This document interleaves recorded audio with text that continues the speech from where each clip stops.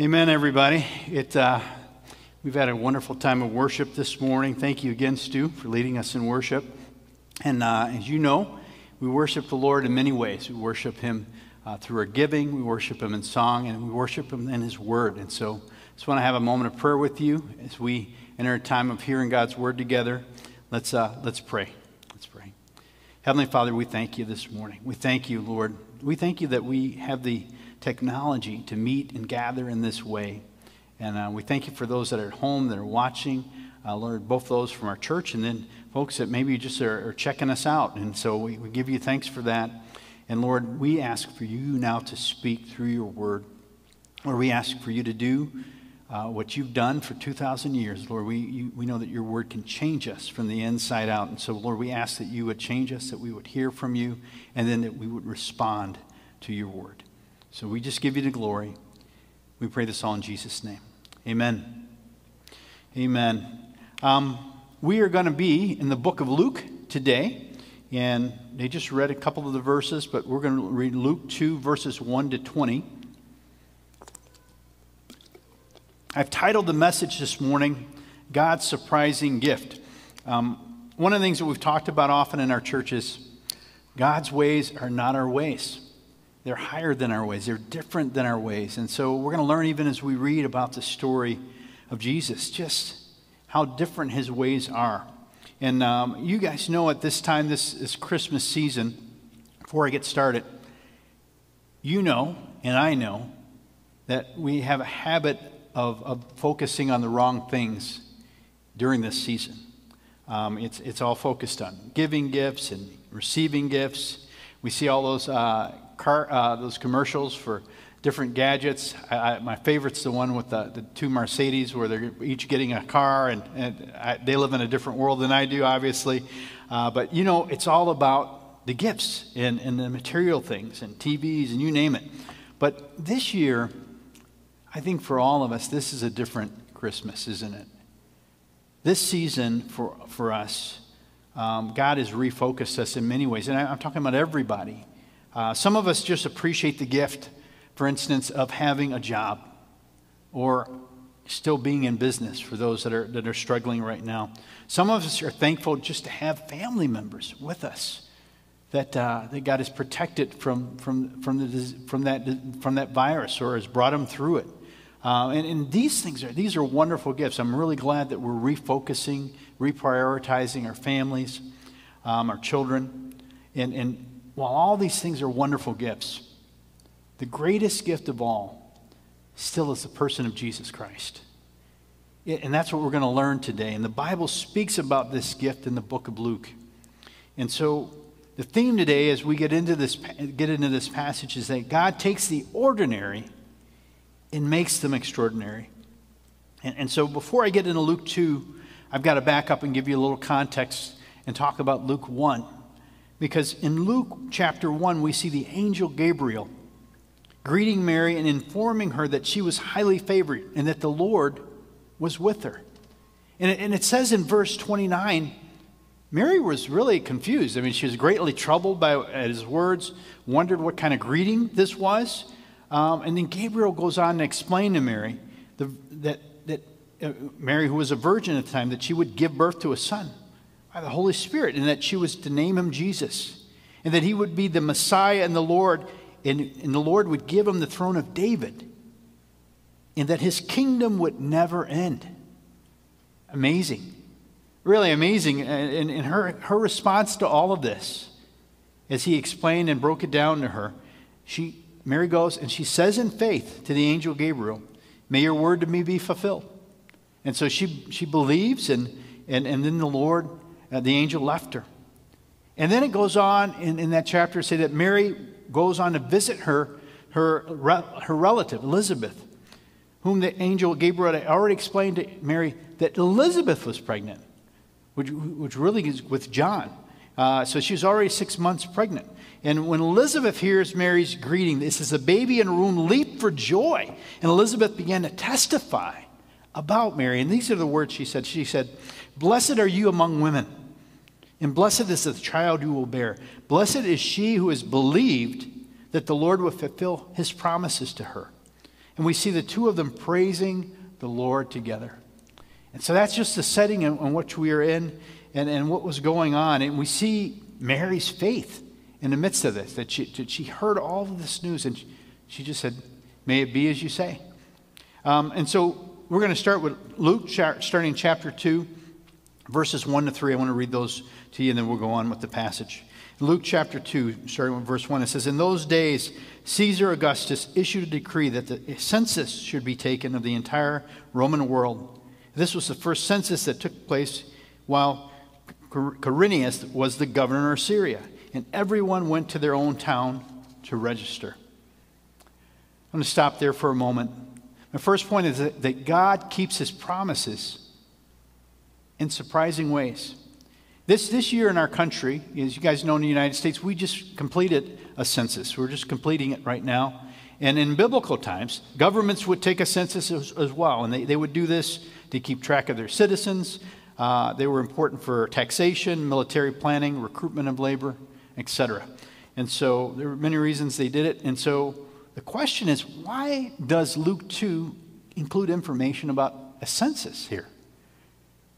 So I'm glad you asked that question. I'll let you know. The reason why is, I believe, the reason the census is mentioned here is because God used the census to accomplish his purposes.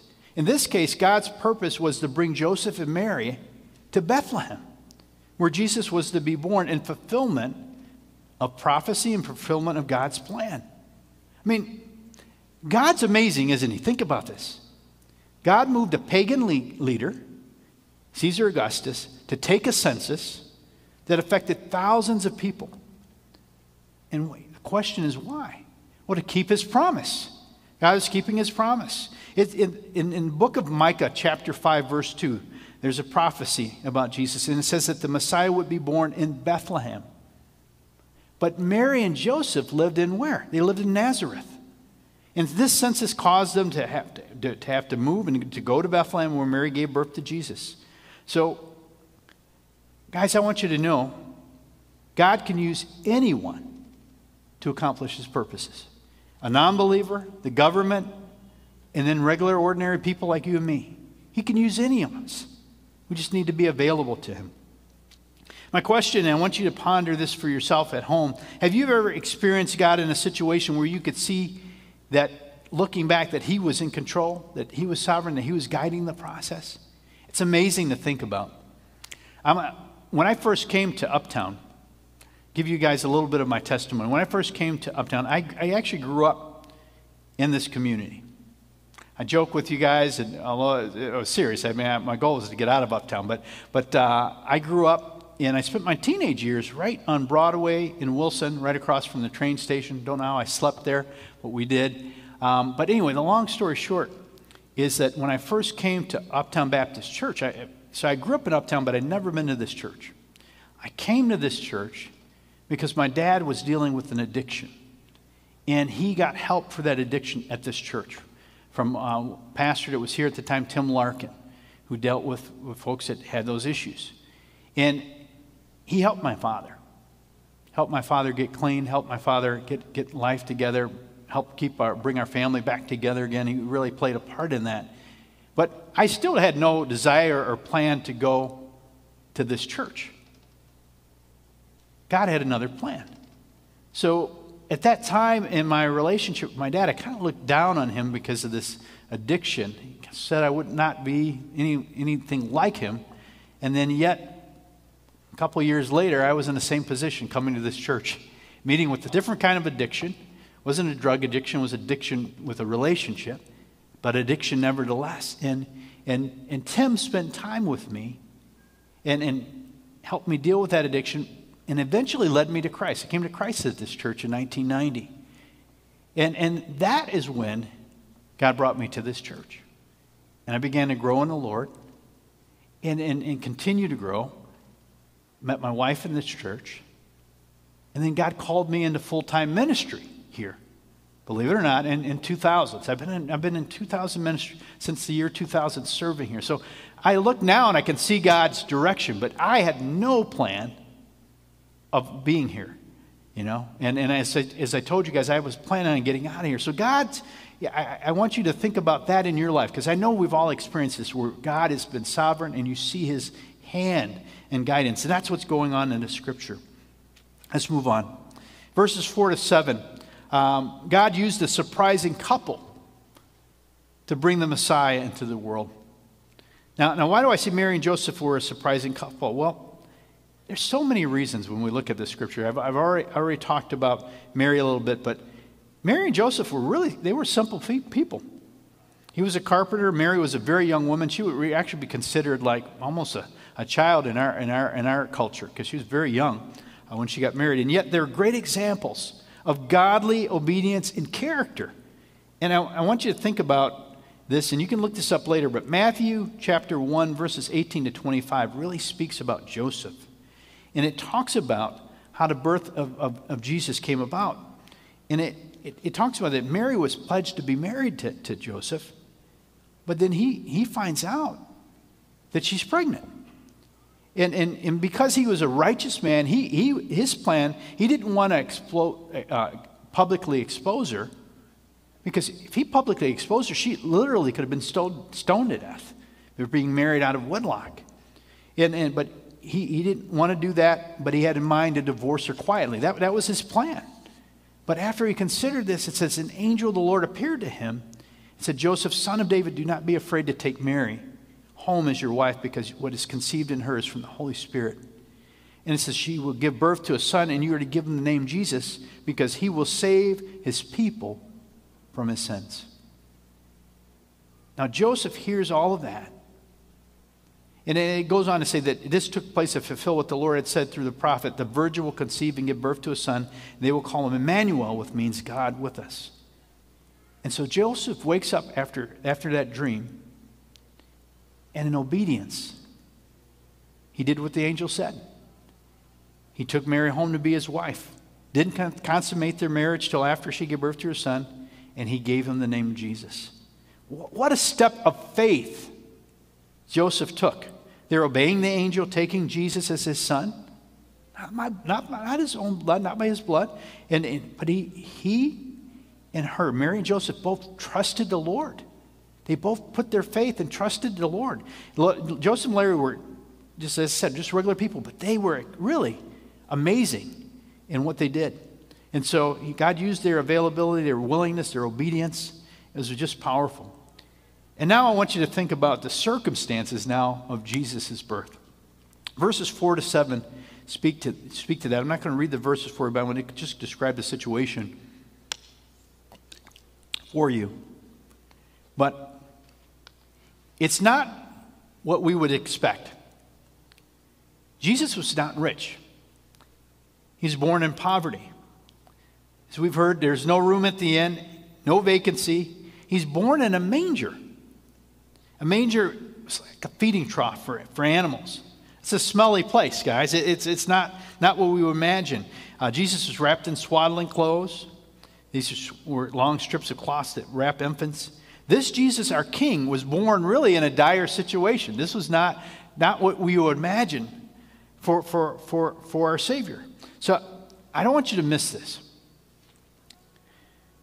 God's provision doesn't always look like we expect, does it? God's provision, how he provides, doesn't always look the way we expect it. You would think that the Son of God would be born in a much better situation than he was. And yet God's provision of a stable for Mary to give birth accomplished his purposes. It accomplished God's purposes. So that's why I say God's ways are not our ways. Mary and Joseph weren't anything special, but they trusted God and they were faithful and obedient to him. And the picture here for you and I want you to think about yourself for a minute here. Our value isn't based on where we're born, on where we grew up.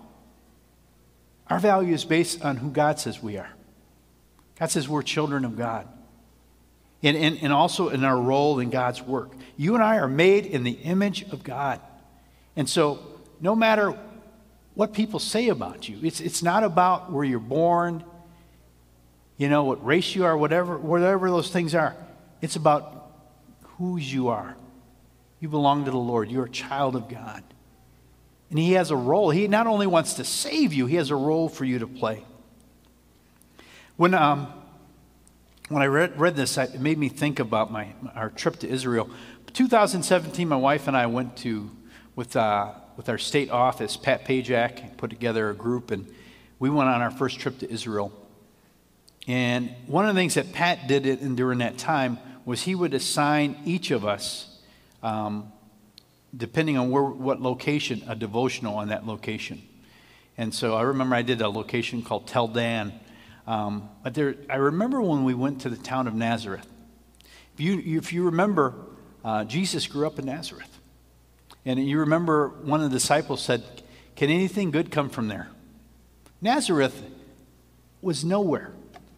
It's just a small town. I mean, even when we went in Israel, it's nothing compared to some of the other places in Israel. It's just a small little town. They built it up to try to look like something, but it's not. And I remember when we were there, the guy that gave the devotional was just so excited and broken to be giving the devotional. He said, guys, I can't believe I'm giving the devotional for this little town of Nazareth where Jesus was born. He says, I really relate to this because I'm from a small town. I'm from a Ponduck town, just nowhere. And that God would use me and allow me to lead this devotional for you guys. I mean, I could just tell, you could just see the Holy Spirit in him just being built up. He's like, wow, I'm from this small town. Jesus was from this small town. And yet God would use me. And it was just a powerful time. I remember that devotional like it was yesterday. And so let's remember, I want you to know that God's not interested in your position in this life. He can use you as long as you're just faithful, available, and willing to be obedient to him. Let's go on. I'm going to read these last few verses for us, starting with verse 8. It talks about the shepherds, and it says in verse 8, "And there were shepherds living out in the fields nearby, keeping watch over their flocks at night. An angel of the Lord appeared to them, and the glory of the Lord shone around them, and they were terrified. But the angel said to them, 'Do not be afraid. I bring you good news that will cause great joy for all the people. Today in the town of David, a Savior has been born to you. He is the Messiah, the Lord. This will be a sign to you. You will find a baby wrapped in clothes and lying in a manger.' And then it said, suddenly a great company of the heavenly host appeared with the angel, praising God and saying, 'Glory to God in the highest heaven, and on earth peace to those on whom his favor rests.'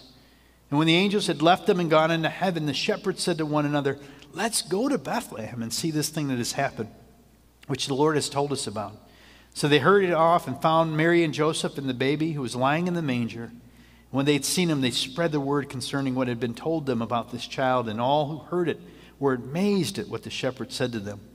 But Mary," I love this verse, "but Mary treasured up all these things and pondered them in her heart. And the shepherds returned, glorifying and praising God for all the things they had heard and seen, which were just as they had been told."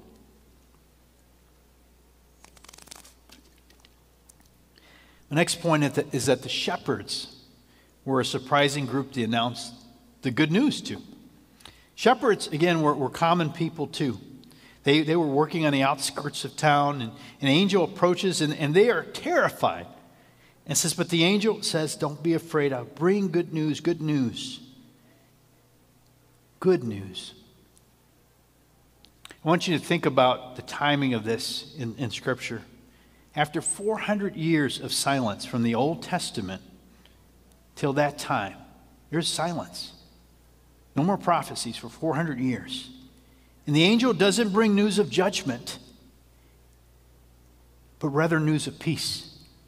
Peace between man and God. Peace for all men. It says for all men, for all the people. God's ways are so different than ours. Think about the shepherds. They work on the outskirts of town, tending their sheep. They may have been the very shepherds who supplied the lambs for the temple sacrifices that were performed for the forgiveness of sin each year. And now these very shepherds are invited to greet the Lamb of God himself, who would take away the sins of the world forever.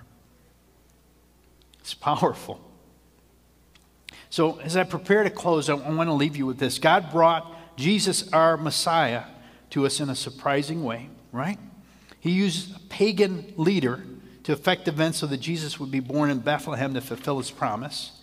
God uses a surprising couple to bring the Messiah into the world. And then he announces Jesus' birth to this surprising group of people, not the group that you would expect him. You would never expect things to happen in this way. We'd never expect our Lord to be born in such an average and simple way, and yet he was. Yet he was. But the most amazing thing of all is that Jesus, our Messiah, came at all. It really is. At the time the world deserved judgment, God extends mercy. After 400 years of silence, a time from the Old Testament to Jesus' birth, we see God's surprise gift of salvation through a baby in a manger. God showed mercy in love walking amongst us. We talk about this. I remember Pastor Allen sharing from the pulpit. He said, God could have wrote it in the sky. He loves us. But no, he came to be with us. And Jesus came, he identified with us. He went through anything that you've gone through, he's gone through.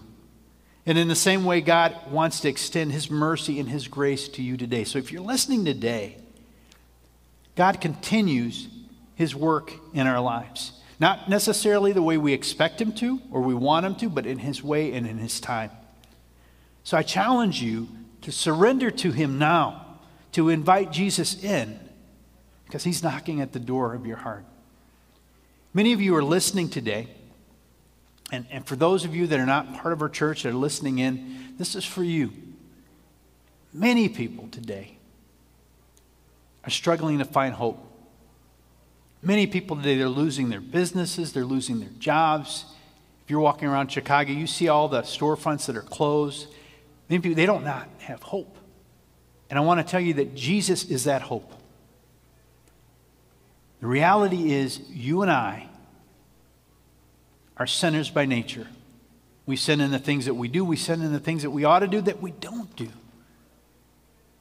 And this Jesus that we're talking about in the scripture was sent to this earth to pay the price for your sin and my sin, that we might be restored in our relationship with God.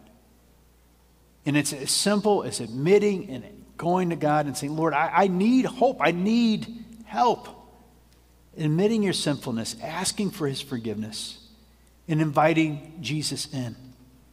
And he will come and he will begin that work as he did that work in my life, changing you from the inside out. Now, he might not provide everything that you need at that moment, but he will provide it in his way and in his time. And I challenge you to put your faith and your trust in him today. And UBC saints, you that are listening here, that already know Jesus, my challenge to you is celebrate the gift of God's salvation. It never gets old. It should never get old for us. It really is an amazing thing that God did for us. And then share that gift with others that are lost and without hope. They need that hope right now. Right now. And so even as we stay in, we're still called to reach out in whatever way we can with the love of Jesus.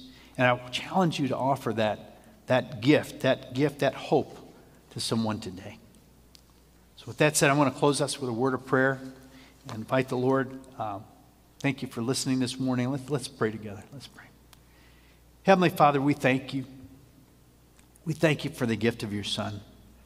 We thank you, Lord, that you loved us enough to come in a likeness of a person, of a man.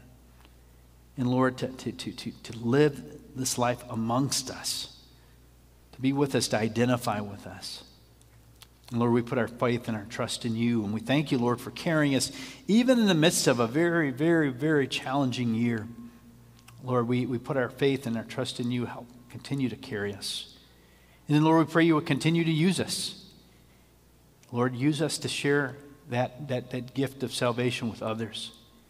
And I pray for those that are listening today that they might even today put their faith and trust in you. So, Lord, we thank you. Thank you for your faithfulness to our church and to each of us. And, Lord, we just ask you to use us, to make us more like you. to make us sensitive to your Holy Spirit when you give us opportunities to share you with others. And then, Lord, just to meet those needs that you offer, that you put in front of us, that people might put their faith and trust in you. So, Lord, I pray that you go with us, continue to, as we go out and we leave this place, we are on the mission field for you. So continue to use us for your glory. We pray this in Jesus' name. Amen. Amen.